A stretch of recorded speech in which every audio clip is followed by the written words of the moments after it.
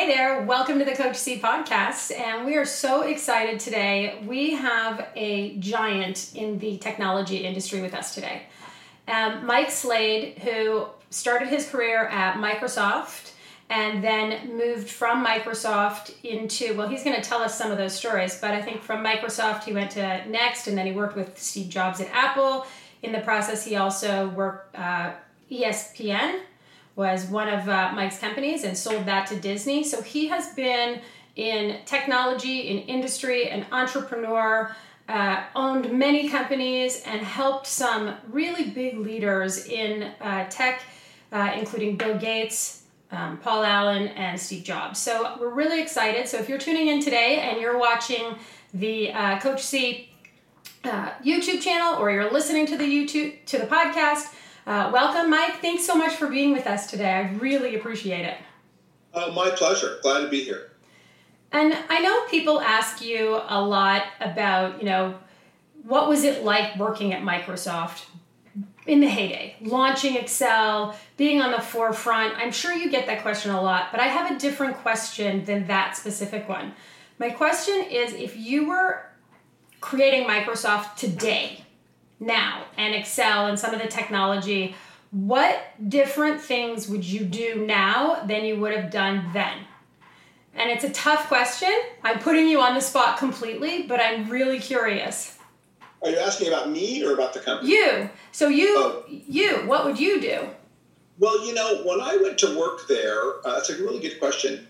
I was determined to have fun while I worked hard. And most people who worked there weren't. They were just working hard. So most people didn't have any fun. I know that sounds like an extreme thing to say, but it was full of people who worked 18-hour days and gained 100 pounds and, stayed up all night. And I did work really hard, but I also, during the 7 years and a half years I worked there, I ran a couple marathons. I did 4 double-century bike rides. I climbed Mount Rainier twice, took a lot of fun vacations, and, worked hard and played hard. Yeah. Used to bicycle commute to work and back 50 miles a day, friends who were training for a big bike race. And, so I kind of was by Microsoft standards, I was a Renaissance man, kind of. And so it turned out that later on, when I got to be closer friends with Bill Gates, I found out that they all thought I was a goof off, right? And then they only realized later that I was actually capable of doing all the work without having to work so many hours. So it's kind of funny. So if I had to do it over again, I might work a little harder. That sounds like a funny thing to say. I might have worked a little harder. I don't know. I think you had the formula for success in the ability to have it all, and to maybe, if you hadn't have goofed off and ran those things, maybe you wouldn't have been so creative. Maybe you wouldn't have come up with some of those ideas. Well, I probably wouldn't have laughed, and I'm kind of glad I laughed, even though it was a hard decision to leave, because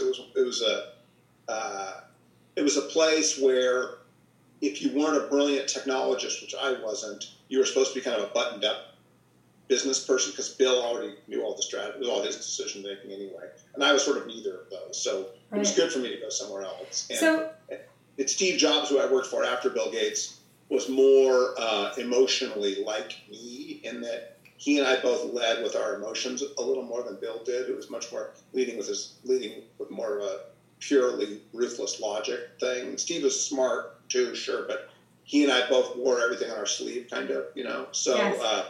We were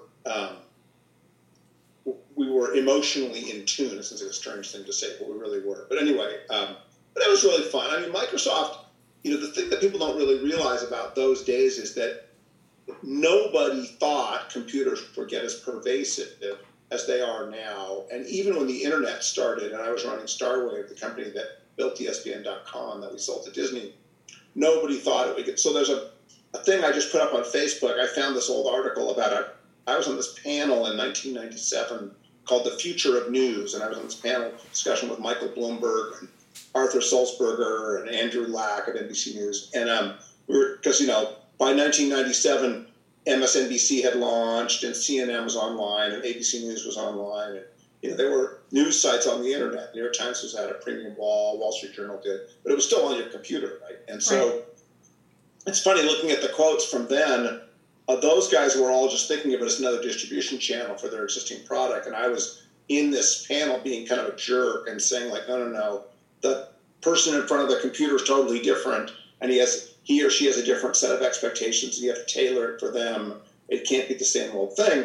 But even I never thought that you'd have a phone in your hand with a big screen and a super fast connection, and that you'd like make hotel reservations, and buy a house in the back of an Uber ride. That just seemed like crazy, right? Wireless internet seemed crazy, right? So the only point I would say is that even when you're doing it, you never realize how big it can be. And I also think it's probably a good lesson for people that you shouldn't be in a hurry for something to get gigantic. Just try to get the first $1 million of revenue or whatever, and then get another one. There's no such thing as a big company that didn't have a couple of hard years and was a little crappy small company for a while, right? There's almost no counterexample of that. Yeah. People have to forget that. I want to unpack a couple of things that you said that were really brilliant, Mr. Renaissance Man. Today you would be called a disruptor, because that's, then you're a Renaissance man. Today you would actually be deemed a disruptor. And so the different cultures, when you left Microsoft, I think you were pointing to, you didn't fit the Microsoft culture. Right. And so it was either the culture change. Well-liked. Yeah. Yeah, there's a difference between being well-liked and there's a mismatch in culture. And often leaders will say to me, I'm hiring for culture, except they don't understand the culture of the company that they currently have and what impact it makes on their future. Yeah, good point. What would you say about that? Well, so it's funny. When I ran my company, we did definitely hire for culture. We were building a bunch of cutting-edge multimedia products, and so I would screen really hard for people who were like super into it, and I would challenge them. Like, if you're here for the wrong reasons, you won't have any fun. I used to do that in the early days of Microsoft too. Early days of Microsoft, when I would interview people, I'd be like, when not many people were into computers, I'd be like, do you really like computers? Like, because if you don't, you will be miserable here, okay? Because everyone else is like a super geeky, like unscrewing the back of the PC, like if you don't really like them, go away. I would challenge people to try and prove to me that they were geeky enough, right? And when we ran our own company, we were building ESPN.com, and so we wanted people who were crazy sports nuts, right? Lived, breathed sports, and worked for like no money. We would hire people at like $19,000 a year right out of college to help edit ESPN.com, and they were all thrilled to be there, because that's their whole life was sports. They love sport. They slept it. They breathed it. We would all get to go play basketball at Paul Allen's house on Monday night. He built a replica of the Trailblazers practice facility at his mansion on Mercer Island. He would open it up to us on Monday night, and for those guys, that was worth more than a raise, right? Which is so fun, right? Yeah. So we definitely hired for culture that way, and we wanted people who were, well, back up one thing. The toughest thing about a company is the macro environment in which it's participating. And so most of the things I did in my career that were fun were in an industry where there was a super high rate of change, that while you were there, things were changing fast and predictions were basically worthless, right? And so, because it's early in the curve or whatever. So if you're in some mature business, you're hiring for a very, very different culture than if you're in a business that's changing rapidly and is growing and is still in the early parts of whatever it is that's changing. And so you have to hire different kinds of people for those things. And so since I sort of was like incapable of working in a company that wasn't in a fast-growing thing, I would only either find people or attract people or hire people who fit, who were interested in something like that. It sounds fun, but it's actually harder than you think, because you have to be comfortable with the fact that your forecast isn't worth the paper it's printed on. Right? So, I do venture capital now. People bring me these forecasts, and, it's got like, the 36th month is 7.84 million. And I'm like, dude, like the likelihood of that cell being correct in your spreadsheet is in fact zero. Right. Okay. Yes. And the guy gets all mad, and I'll say, I'll bet you $1 million that forecast is wrong. You take that bet. Okay. Right now. He goes, no, we'll see, because you're wrong. It's just an Excel spreadsheet, right? It's just a formula. Right. How you built it. I can derive the formula by looking at it. Okay? Yeah. So anyway, the point is that the highest upside the most beta and the most upside comes in businesses where it's early days. Yeah. And by definition, that means you have to be comfortable managing super high amounts of uncertainty, and you have to put your brain in this thing where you compartmentalize into the things you can control, cost, schedule, people, and the things you can't control, which are like revenue, size of the denominator, is the business, doesn't even exist, like say you spent all your passion on VR. Well, VR is taking a long time to get anywhere, right? So you better be patient or have to. So anyway, things like that, I always try to view everything through that lens, if you will. Yeah. Where are we in whatever thing this is, right? Right. Like we built ESPN.com. Nobody ever built an interactive news or sports service before. We were the first ones to ever do it. And so everything was new. There were no rules, right? And you had to operate mostly on instinct and then feedback because nothing else really mattered. Right. And I think that's so applicable to where people are now with high levels of uncertainty and unknowing. And I think in this particular case, we're in the middle of a pandemic. There are different levers people are used to pulling in their business, and those traditional ones are not giving them what they need. Like they don't have the certainty to be able to use those tools. Like you said, when you're building something from scratch, you have no idea how it's going to net out or what's going to work or how it's going to work in the market, how quickly people will pick it up, or is it the right fit for all of the things that you're trying to accomplish in a business plan. So if you were to look at some of the things that, how do you help people calm down and how do you help them focus their decision-making process in such high levels of uncertainty? Well, it is interesting. It's a good question. I'm on a bunch of boards, and different companies have experienced different levels of stress because of pandemic. And one of the interesting things is that there have been several times where things that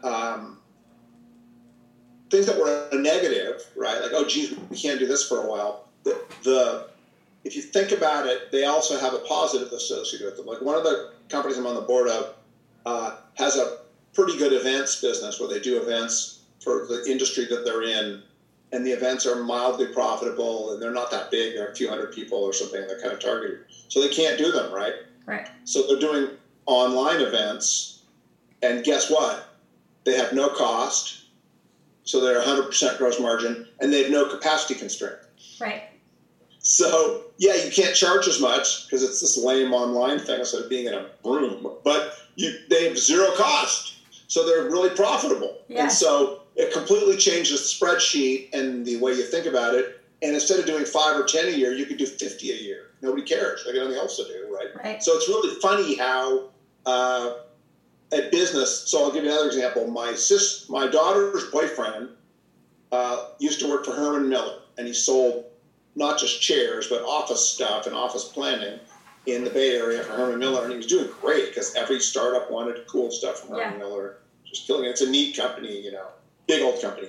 And he quit to work for the startup that does space planning as a software as a service in the cloud. It's a really neat company. And then the pandemic hit, and I was like, man, that's going to be bad, right? But it turned out it was really good because everybody has to reconfigure their space. Right. So it's got the world's greatest entree to his sales calls. Right? Yeah. Every single person has to rethink their space in a world where they really don't even know who's going to come in the office and when. Right. So anyway, those are just little dumb examples of how the thing about the pandemic is all you really know is that it isn't going to go away for a while. Right. And if you think you know when, A, you have ESP, and B, you're wrong. So, right. Anyway, whatever you think, you're probably wrong. Yeah. Well, so even what we thought 10 weeks ago to what we know now, we were completely wrong. Yeah. So we made decisions based on data points without enough information and context. And I think a lot of companies have done that throughout periods of time. It brings me to a question because we talk about the pandemic and how people are shifting and what companies are doing to morph their business offerings or their cost centers or their structures. I think it also offers an opportunity for a lot of companies to expand into global experiences that they might have thought they were only local previously.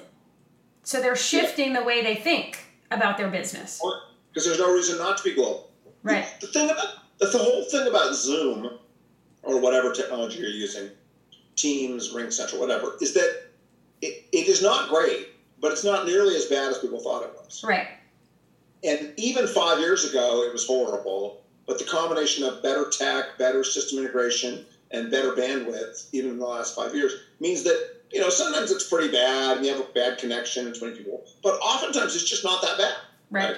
And so once it gets to, this sounds so weird, once it's not that bad, it'll work for almost anything, And so you have all these tech companies saying that people can work from home, for at least the next 6 to 12 months. And then a lot of them are saying, hey, work from home forever. We don't care. Right? What are your thoughts on that? I think it's really interesting. I have a bunch of real estate investments, and I'm just making a new one. And I was thinking to myself, why am I making this investment if office spaces are dead? And then I realized that the one I'm making is about engineering, like hard stuff, like not software engineering, hard. And they actually have to be there to do it, right? And so I think what you're going to see, I could be wrong, but I think what's going to happen is there are going to be two kinds of office workers: pure knowledge workers and other.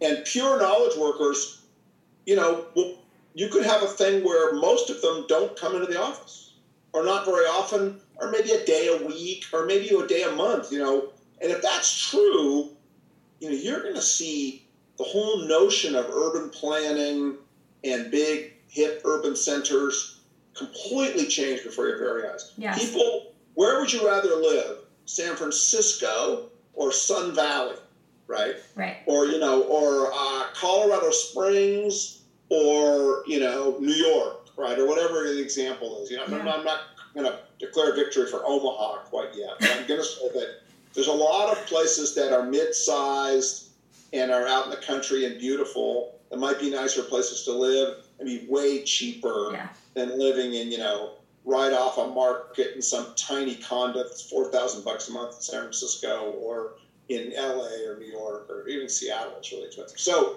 I do think that's going to happen because you have these really big, powerful companies like Amazon, Apple, Google, Microsoft saying, hey, work from home. Yeah. We don't care. Completely it's going to be a perk, just like nice offices and snacks were a perk, right? Right. And once you do it for a while, you realize just how much insane time you're burning, not only commuting, but then recreating life in some office, right? Like another little house. Yes. There's that famous routine George Carlin does about stuff. Yes. And when you listen to that routine, I just listened to it with my kid. I'm such a bad parent. No, that's good parenting. I love George Carlin. Once we listen to that routine, I'm like, my God, that's what offices are. It's just you take some of your stuff and you create this little fake home in your office with a picture of your spouse and your dog and your little fidget spinner, and it's just stupid, right? So and it's gonna change the housing market in a big way. Yes. Extra bedrooms, separate structures in the yard for I was over at my brother-in-law's house and he's building a little office in his backyard. Yes.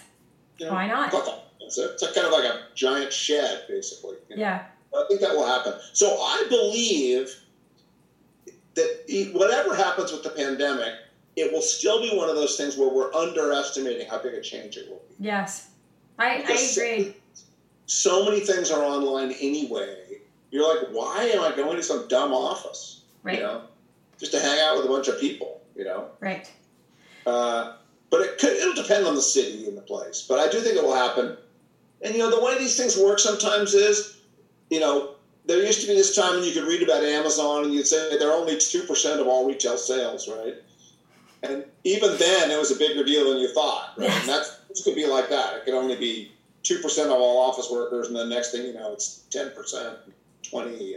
But so there's a lot of changes, but that's the biggest one to me because that's a cataclysmic change. Yes. If that happens. Yes. And Crazy. I think one, we're seeing it here in Toronto as well. So a lot of people that are living in these, 500 square foot condo downtown Toronto so that they can get to Google, Microsoft, or one of the large institutions down there. Right. They don't have to go back to work. They're buying up property in the more rural areas, and housing is exploding outside of the city. And condos are becoming more empty. So It for sure that's happening. I also suspect that leaders are going to have to challenge themselves in how do you keep your company culture. So one of the things that we talked about is that culture. Like you weren't the culture at Microsoft, and then working with Steve and with Paul Allen and the different cultures you worked in through the years. What do you think will happen if people are so spread around and relating really through Zoom and getting a lot of their work? How do you think people will be able to connect and create that powerful, cohesive culture? It's a good question. I have kind of a cynical view about it. So in our building here in Seattle is Zillow, which is a great company and has a lot of employees. And they probably have 10 or 12 floors in this building. It's a beautiful building right overlooking the Sound. And the guy that founded Zillow, both of them are good friends of mine. So I've been up in their offices a bunch. They gave us card keys because it's right above our office. So we can go up there and steal snacks. So anyway, so we go up there sometimes. And it's laid out in this way where it's all tables. It's not cubicles. It's just people sitting at tables. And then there's really large, beautiful common areas with like free food, view of the Sound and everything. But anyway, and most everybody that works there is quite young. And I see them on the elevator all the time because we're in the same elevator bank. So they're all like, my kids' age, 27, 26, whatever.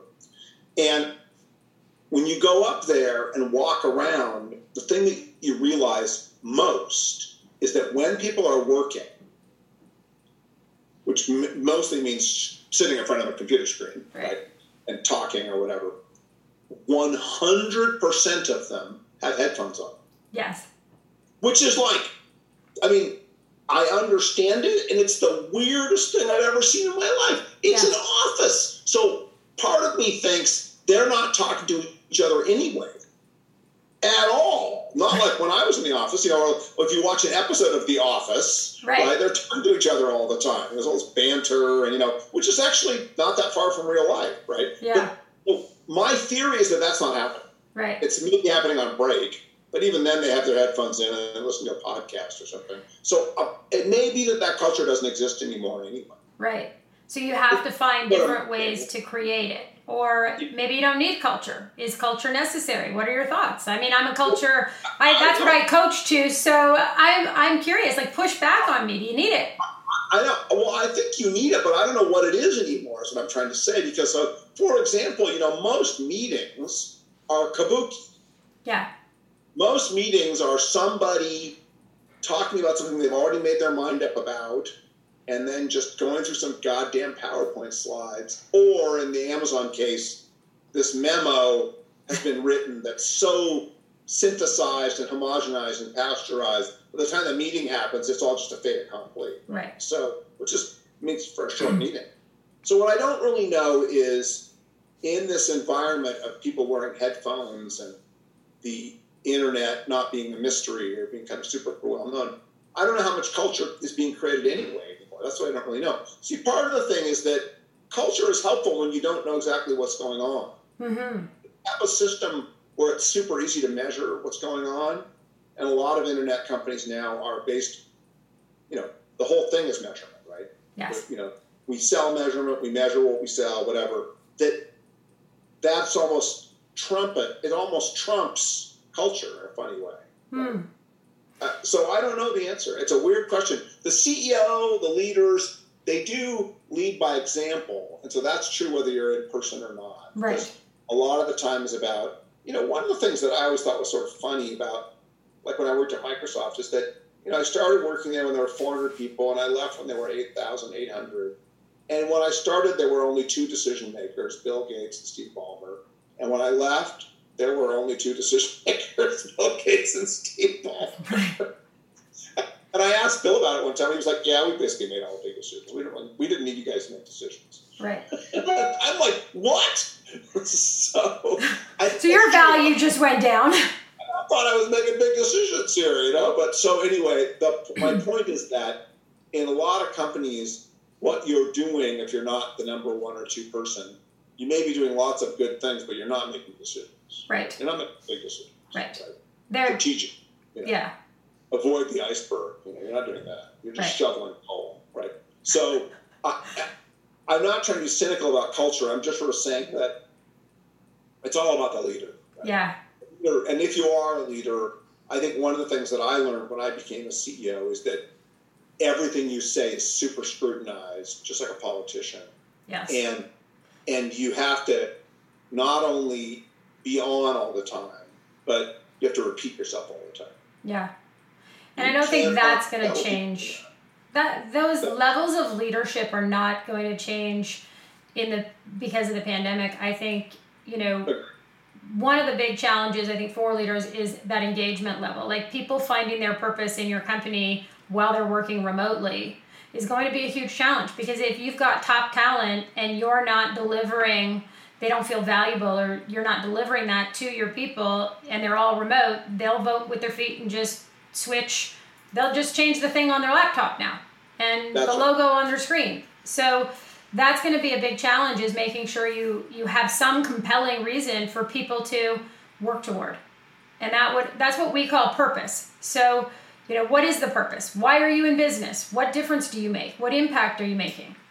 And I think that's going to be a big challenge for leaders to pull that out of a remote workforce. Well, it's a good point, because, one of the things that was funny about the early days of Microsoft is that we always said that no one who came would leave because there was nowhere to go. Right? There in Seattle, right? All there was Boeing, And so, whereas in Silicon Valley, all you had to do was change the exit off of Highway 280, from company A to company B. So, I mean, it really wasn't a big deal. People did change jobs all the time. They were not in Seattle. Now, of course. But so your point, which I think is a really good one, is that in a world where you're mostly working from home, anybody can change a job. One of my companies I'm on the board of, we hired a CFO the week the lockdown started. He's never met anyone who works for him. Yes. That's a hard transition. Yes. I mean, he's doing fine, but imagine, right? Yeah, I have 2 clients that are in that situation where they pivoted and they are now working in different companies during the pandemic. So they've never face-to-face met. It's all been on Zoom. Wow. Yeah. Of course, you can see what their house looks like. Yeah, and their office. Right, exactly. That's funny. Yeah.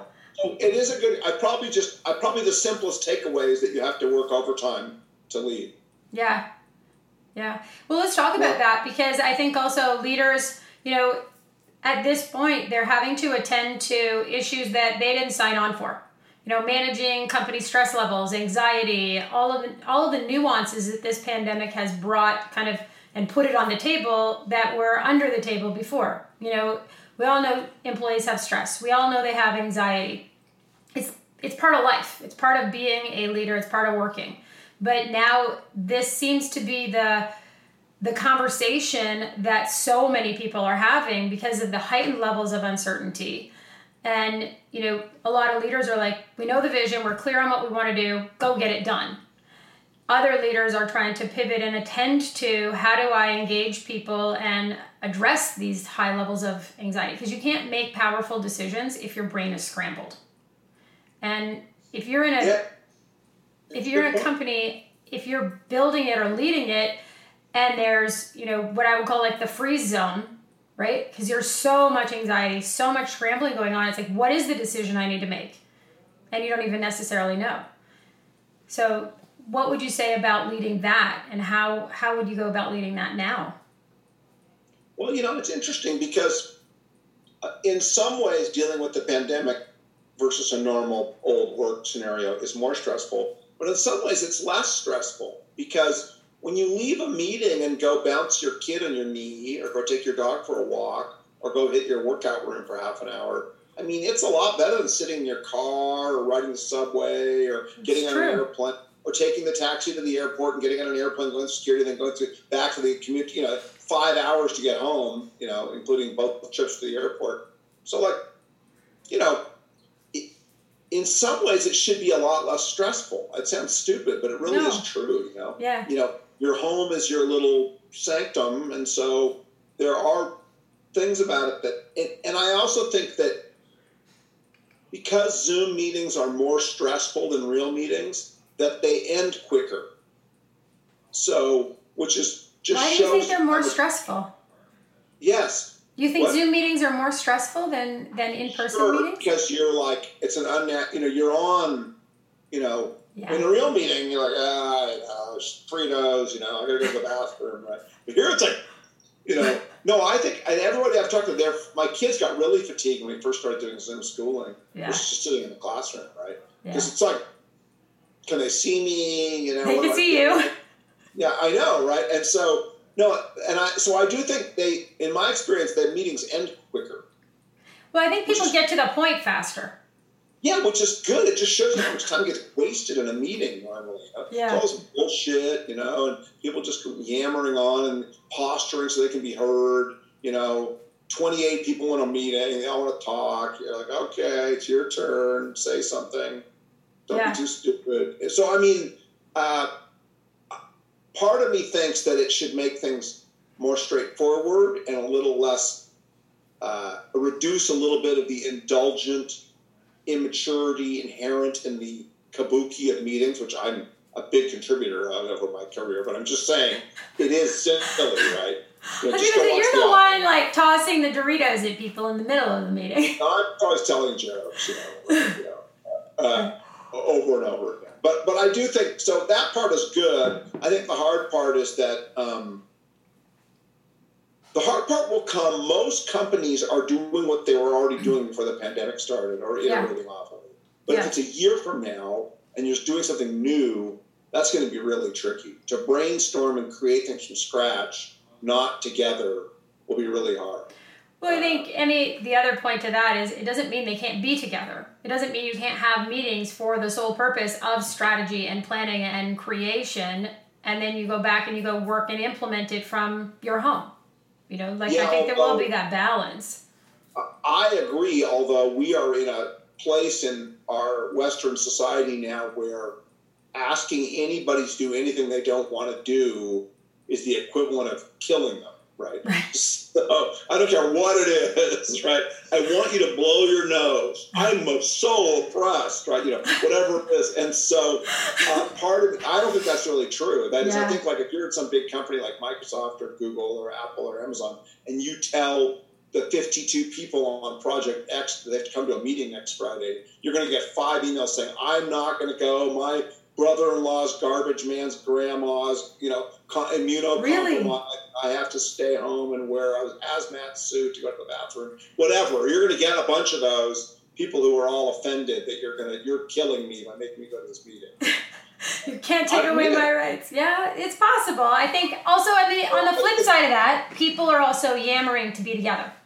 So there's also we're social creatures. So we do like to be together. So I think there will be a lot of that. Let's talk about sports, because I know you're a big sports guy, and tennis, golf, basketball, all this football, all the things that you love. What about the NHL is coming back online with no fans? The baseball is coming back with no fans. So tell me, they're all trying. Yeah, I think they're all. So as an example, they organized this thing where they took all the soccer teams and put them in Orlando. Right. Play soccer with a tournament with no fans. Right. And it already sent 2 teams home because they have too many cases. Right. So all these people have great intentions for 2 reasons. One is everyone loves sports, and 2 is they're gigantic businesses. And so if you unplug it for a year, the model's broken forever, basically. Yeah. The model is this thing.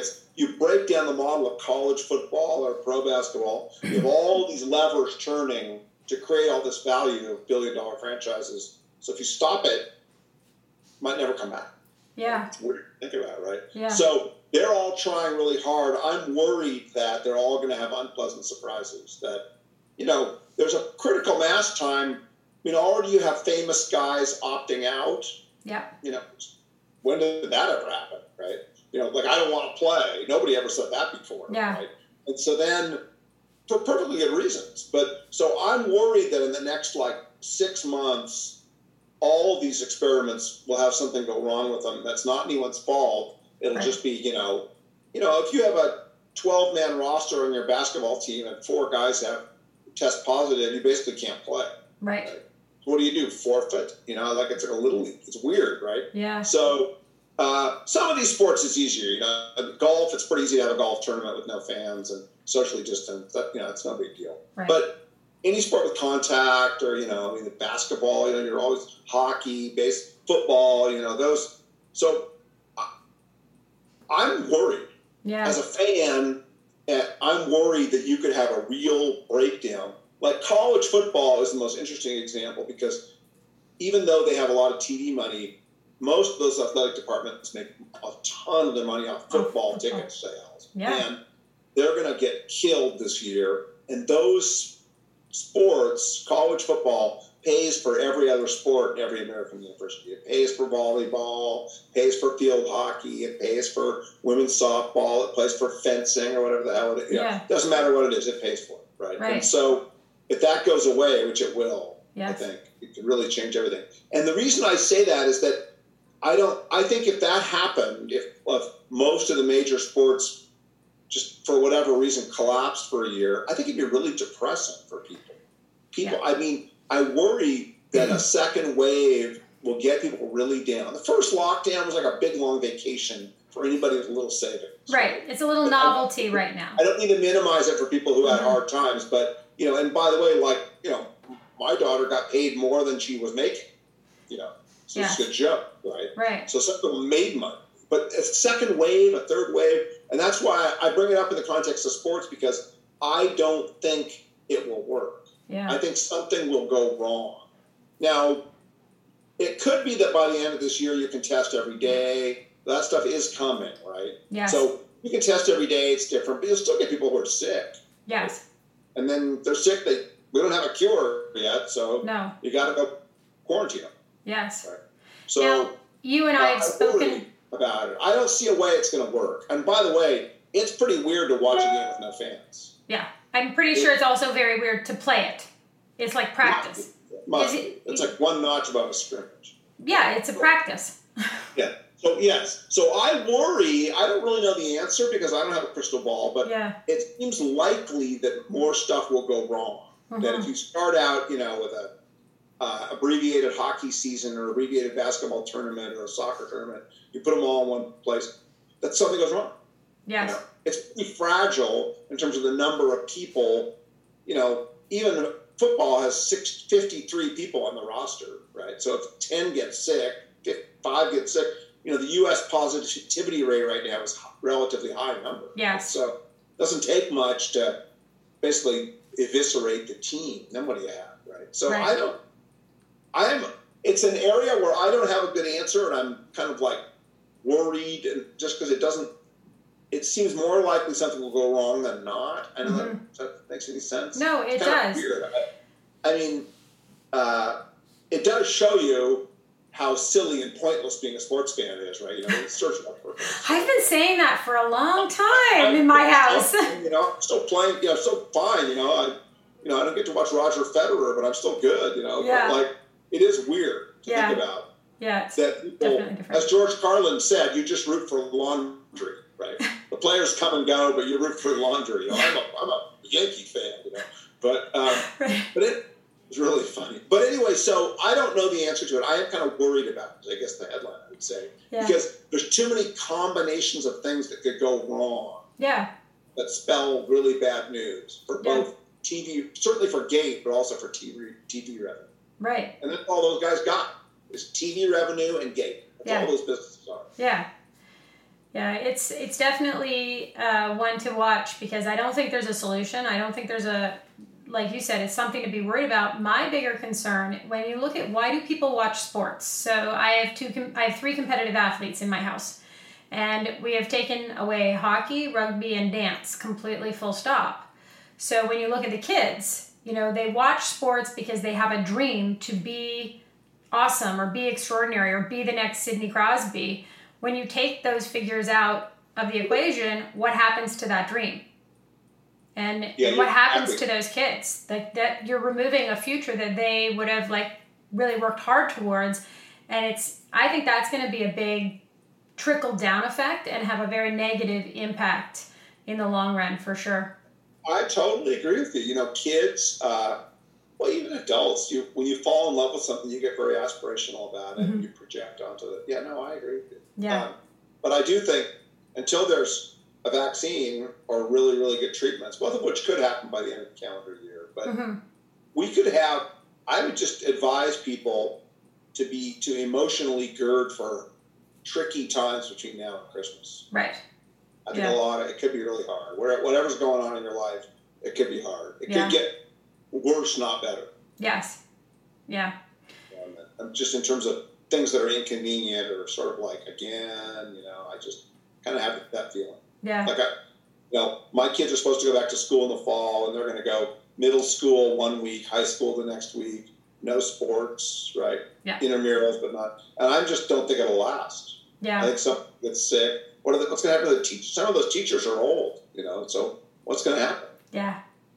Yeah. So, it's a weird time. And for a business person, you have to be the,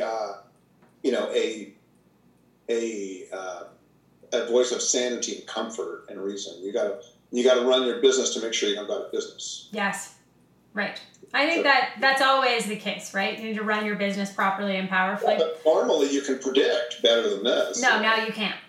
Yeah, that's right. Which I think there's a benefit of that. So as you said, when we first started talking, people are having to be innovative and do things in completely different ways, more like explorers in their business. How do you do things in an unpredictable environment, right? You can't plan for it, so you have to figure it out.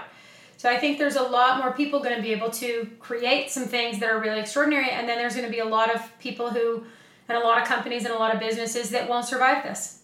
And it's one of those things. Well, if you think you're running lean, run leaner. Yeah. Yeah. Right?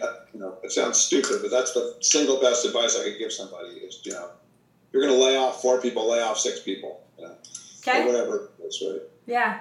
Because your ability to predict will be worse than usual. Yes.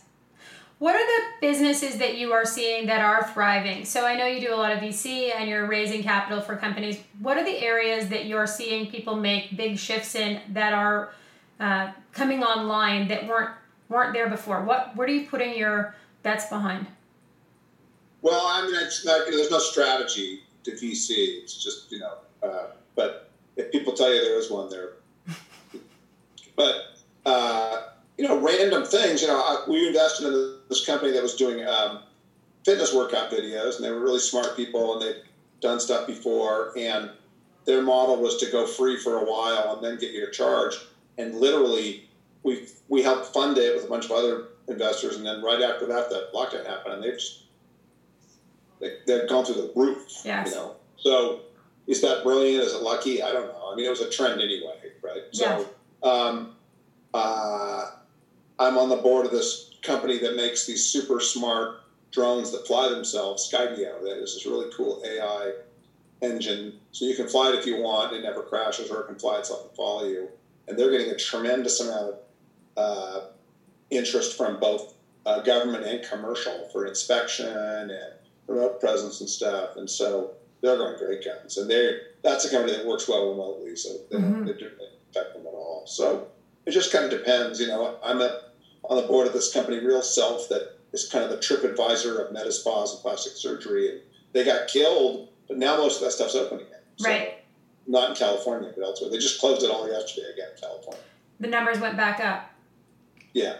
But it's just, in general, if you're a CEO, it's hard because these are truly exogenous variables, and you have no ability to control them. All you can do is react, right? Yeah. So you better come up with things that are COVID-proof, like virtual consultations or whatever it is, virtual events, things that, the one thing I would always advise people is that most of the stuff is pretty easy to try. Yeah. Relatively cheap and easy to try, whatever business you're in. And if you're not trying it, you're stupid. Right. I mean, really, why wouldn't you try it? Right. So it was really interesting when you and I had talked about the Collision conference, and there was a couple other large conferences, and I had signed up and I bought the ticket. And the thing for me, and I speak all the time, so this shouldn't be a big deal for me. I was literally paralyzed when I went to hit those buttons on those virtual meeting rooms, because you see this big fancy thing, and it's like a networking room, or who's live on stage, or who's talking now. And I had to get through this fear because all of my life, whoever's on the other side of that computer is a scary person. They're a predator. They're going to steal your money. They're going to steal your kids. They're going to come after you. Right. And I didn't even realize that was running the show. I'm like, what is going on here? Why can't I go into this virtual room and network with people? I think there's going to be a lot more of that kind of recognition where the old thought patterns and the old processes of scary people are on the other side of your monitor. We have to get through that. Because otherwise, how are you going to do business? Well, but that's also a generational thing. Watching, my kids are 12 and 14, and watching them adapt in March to online school, where most of their curriculum was online anyway. Yeah. Right? I wouldn't tell you that they necessarily loved it, but the amount of time it took them to adapt to it was like a day. Right. Nothing. Right. They know how to use a laptop. They know how to use headphones. They know how to use Zoom. They figured out Zoom in 5 minutes. Yes. Yeah, my 7-year-old figured it out pretty quickly. Yeah. So, they're the ones to model. Right? Not us old. Not us old people filled with our fears and trepidations and.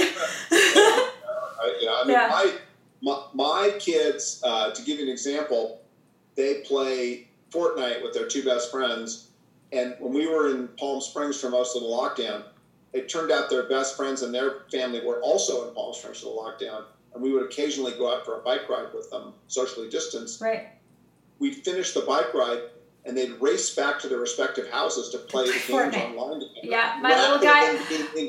Together in person. Yes. And they'd have 2-3 devices going, Fortnite, FaceTime video, and they're doing all this stuff. My guy's doing the same. And it's like, I swear they would have rather done that than be together. Yeah.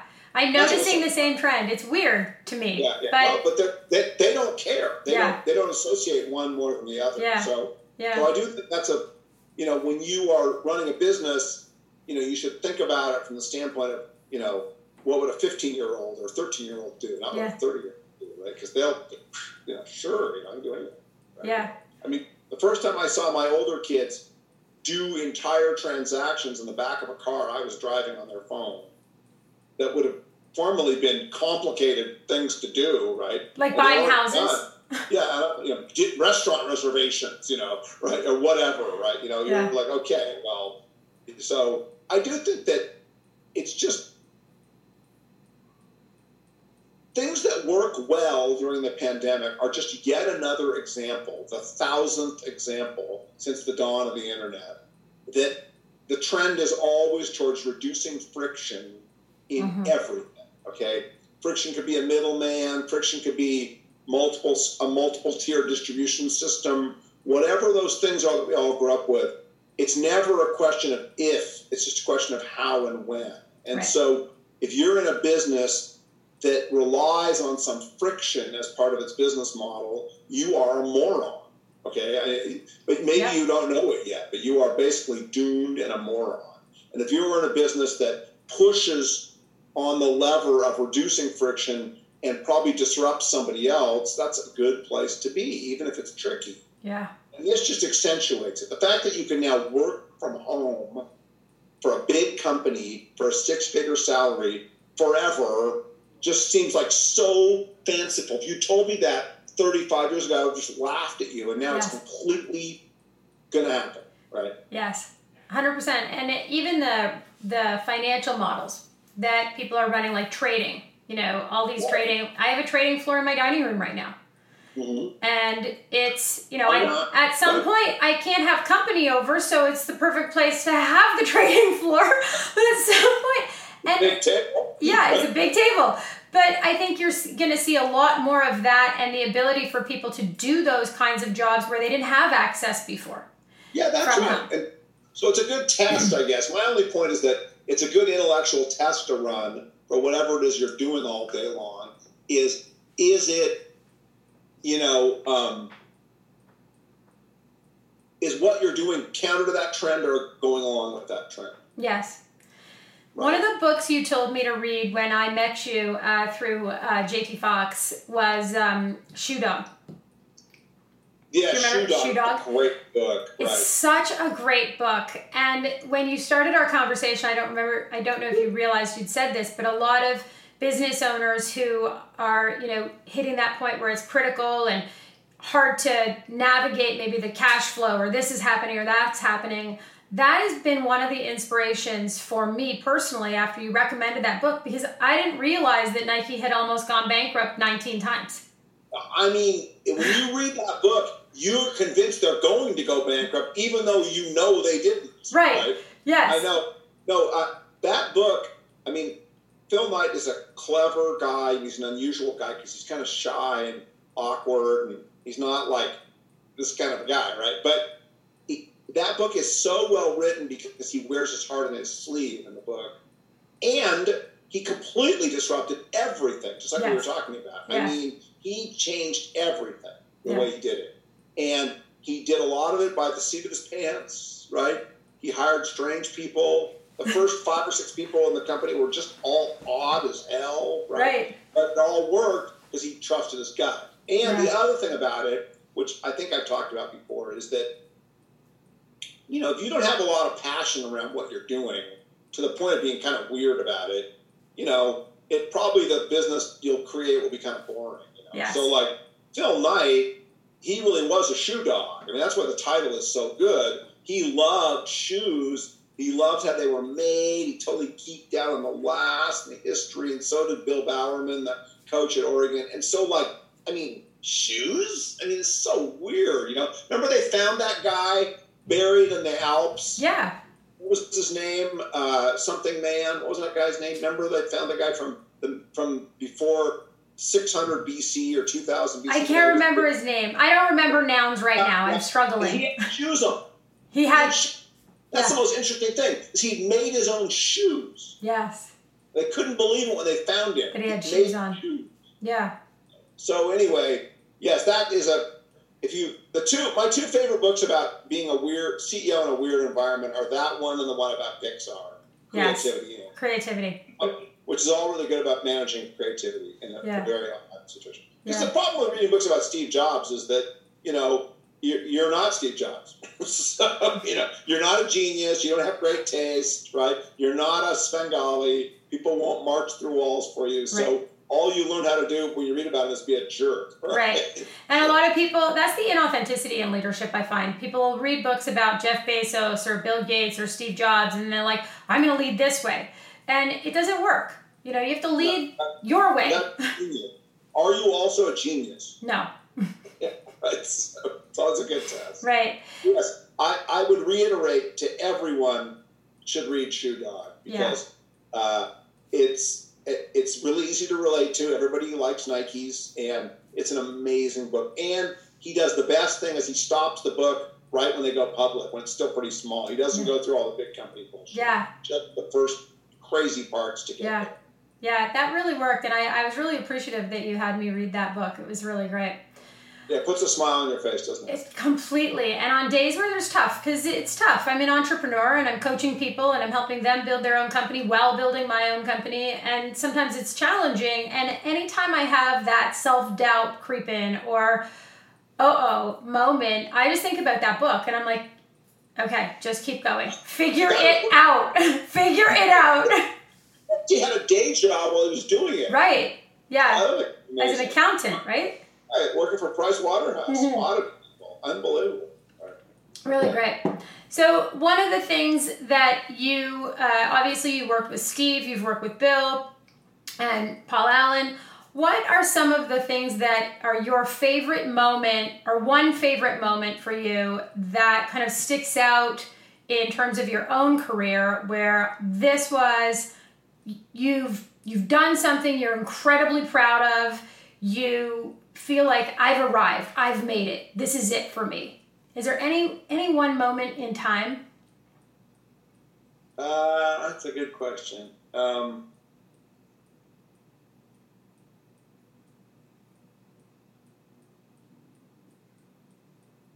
It's funny. So I had this thing happen to me, and I should go after this. I have another meeting. Okay. So I worked for Paul Allen for a long time, and I sold my company Starwave to Disney for a good price, and everybody was happy, and we built ESPN.com. And Paul, during that time, had become a huge investor in DreamWorks, the Katzenberg, Spielberg, Geffen thing.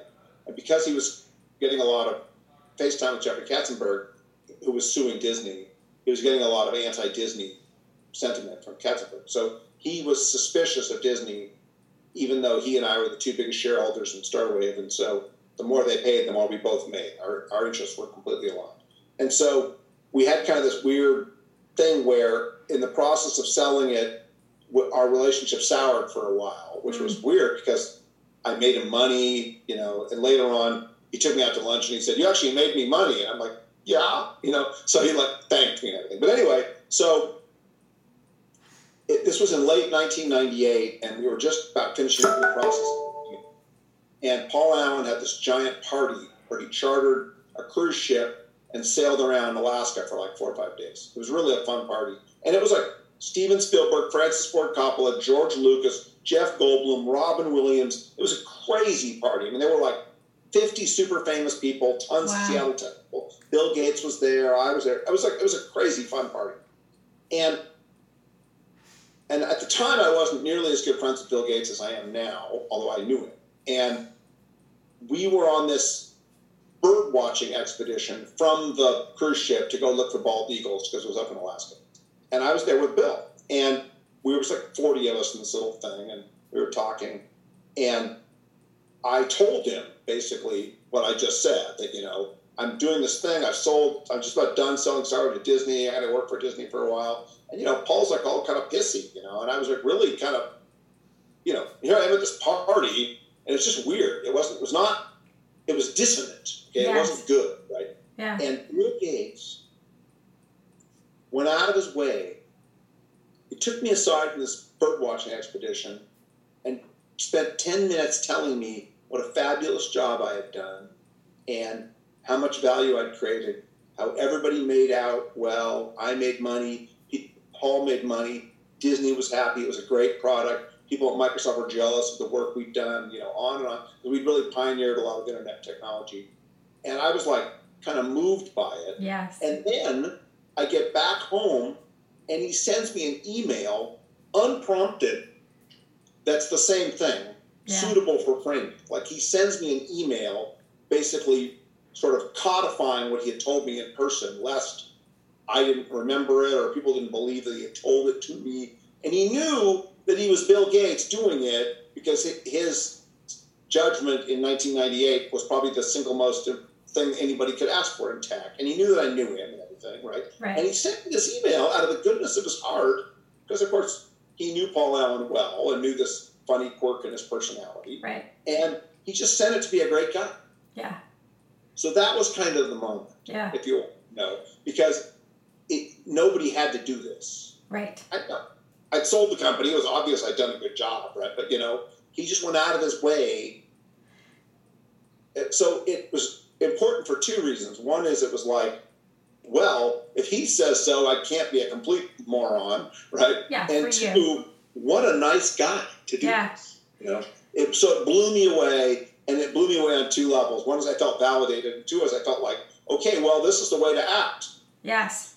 Be nice to people when you don't have to be. Yes. Yeah. And I think and I know you got to go because you've got a meeting, and I'm really grateful for the time that you spent with me today. Yeah. I think you just solidified the point on leadership.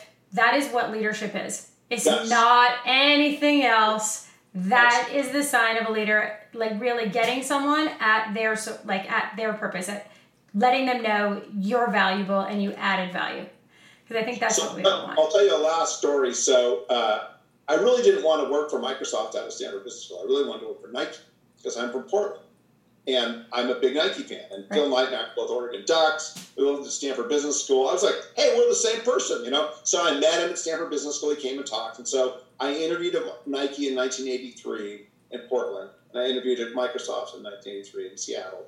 And Nike was really disorganized. And unless you were like a champion marathon runner or from the shoe business or something, you weren't going to get a job. It was tiny. It was like 300 people. And Microsoft was slightly more organized, and they hired a couple of MBAs, and I got a job there. So 18 years later, on January 1st, 2002, Oregon is in the Fiesta Bowl playing Colorado, and they end up winning it, and they become number 2 in the nation in football that year.